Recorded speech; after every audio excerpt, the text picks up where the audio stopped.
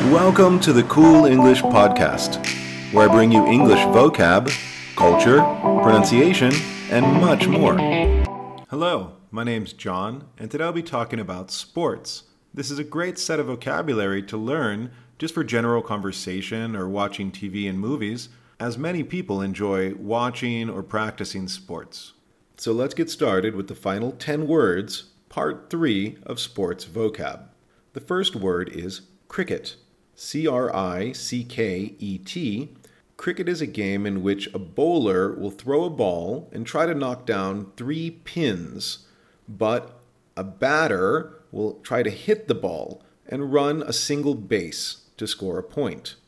It's quite popular in England, India, and many other countries. The next sport is figure skating. That's F-I-G-U-R-E S-K-A-T-I-N-G. And figure skating is done on ice using ice skates in which a single person or maybe a couple will skate intricate patterns around the ice, almost like a choreographed dance. It's quite beautiful and a popular sport to watch during the Olympics. The next sport is karate. That's K-A-R-A-T-E. Karate is a sport of fighting or self-defense, in which the participants wear kimonos and colored belts to differentiate their levels, the black belt being the most advanced level.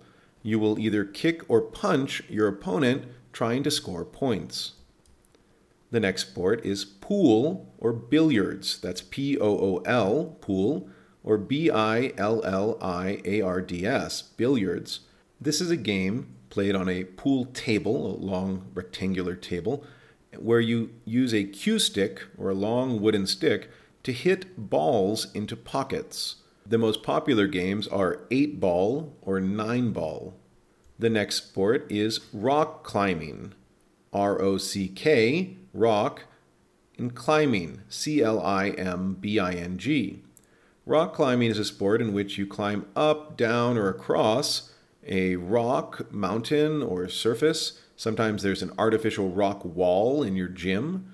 So it's kind of the sport of climbing. Normally we use ropes and other equipment to help protect us from falling. The next sport is rugby, R-U-G-B-Y. And rugby is a sport similar to American football. It's played on a field with an oval ball, but there are no helmets or pads used. And normally you do not throw the ball. It's only either kicked or carried. After that, we have sailing, S-A-I-L-I-N-G, and sailing is the sport of navigating or using a sailboat, which is a boat that is propelled by the wind and not a motor. Some people sail just for fun, while others race their sailboats to try to be the first to the finish line. The next sport is track and field, that's T-R-A-C-K, and F-I-E-L-D. Track and field is a series of sports or activities based on the skills of running, jumping, and throwing. Some of the more popular sports are the 100-meter dash, the pole vault, the long jump, the hurdles, the shot put, maybe the javelin throw. The next sport is weightlifting. That's W-E-I-G-H-T-L-I-F-T-I-N-G. Weightlifting is a sport in which participants try to lift large metal objects called weights. Normally we'll try to lift these either repetitively to gain muscle or maybe one time to show that we can lift more than an opponent. And the final sport is wrestling. That's W-R-E-S-T-L-I-N-G.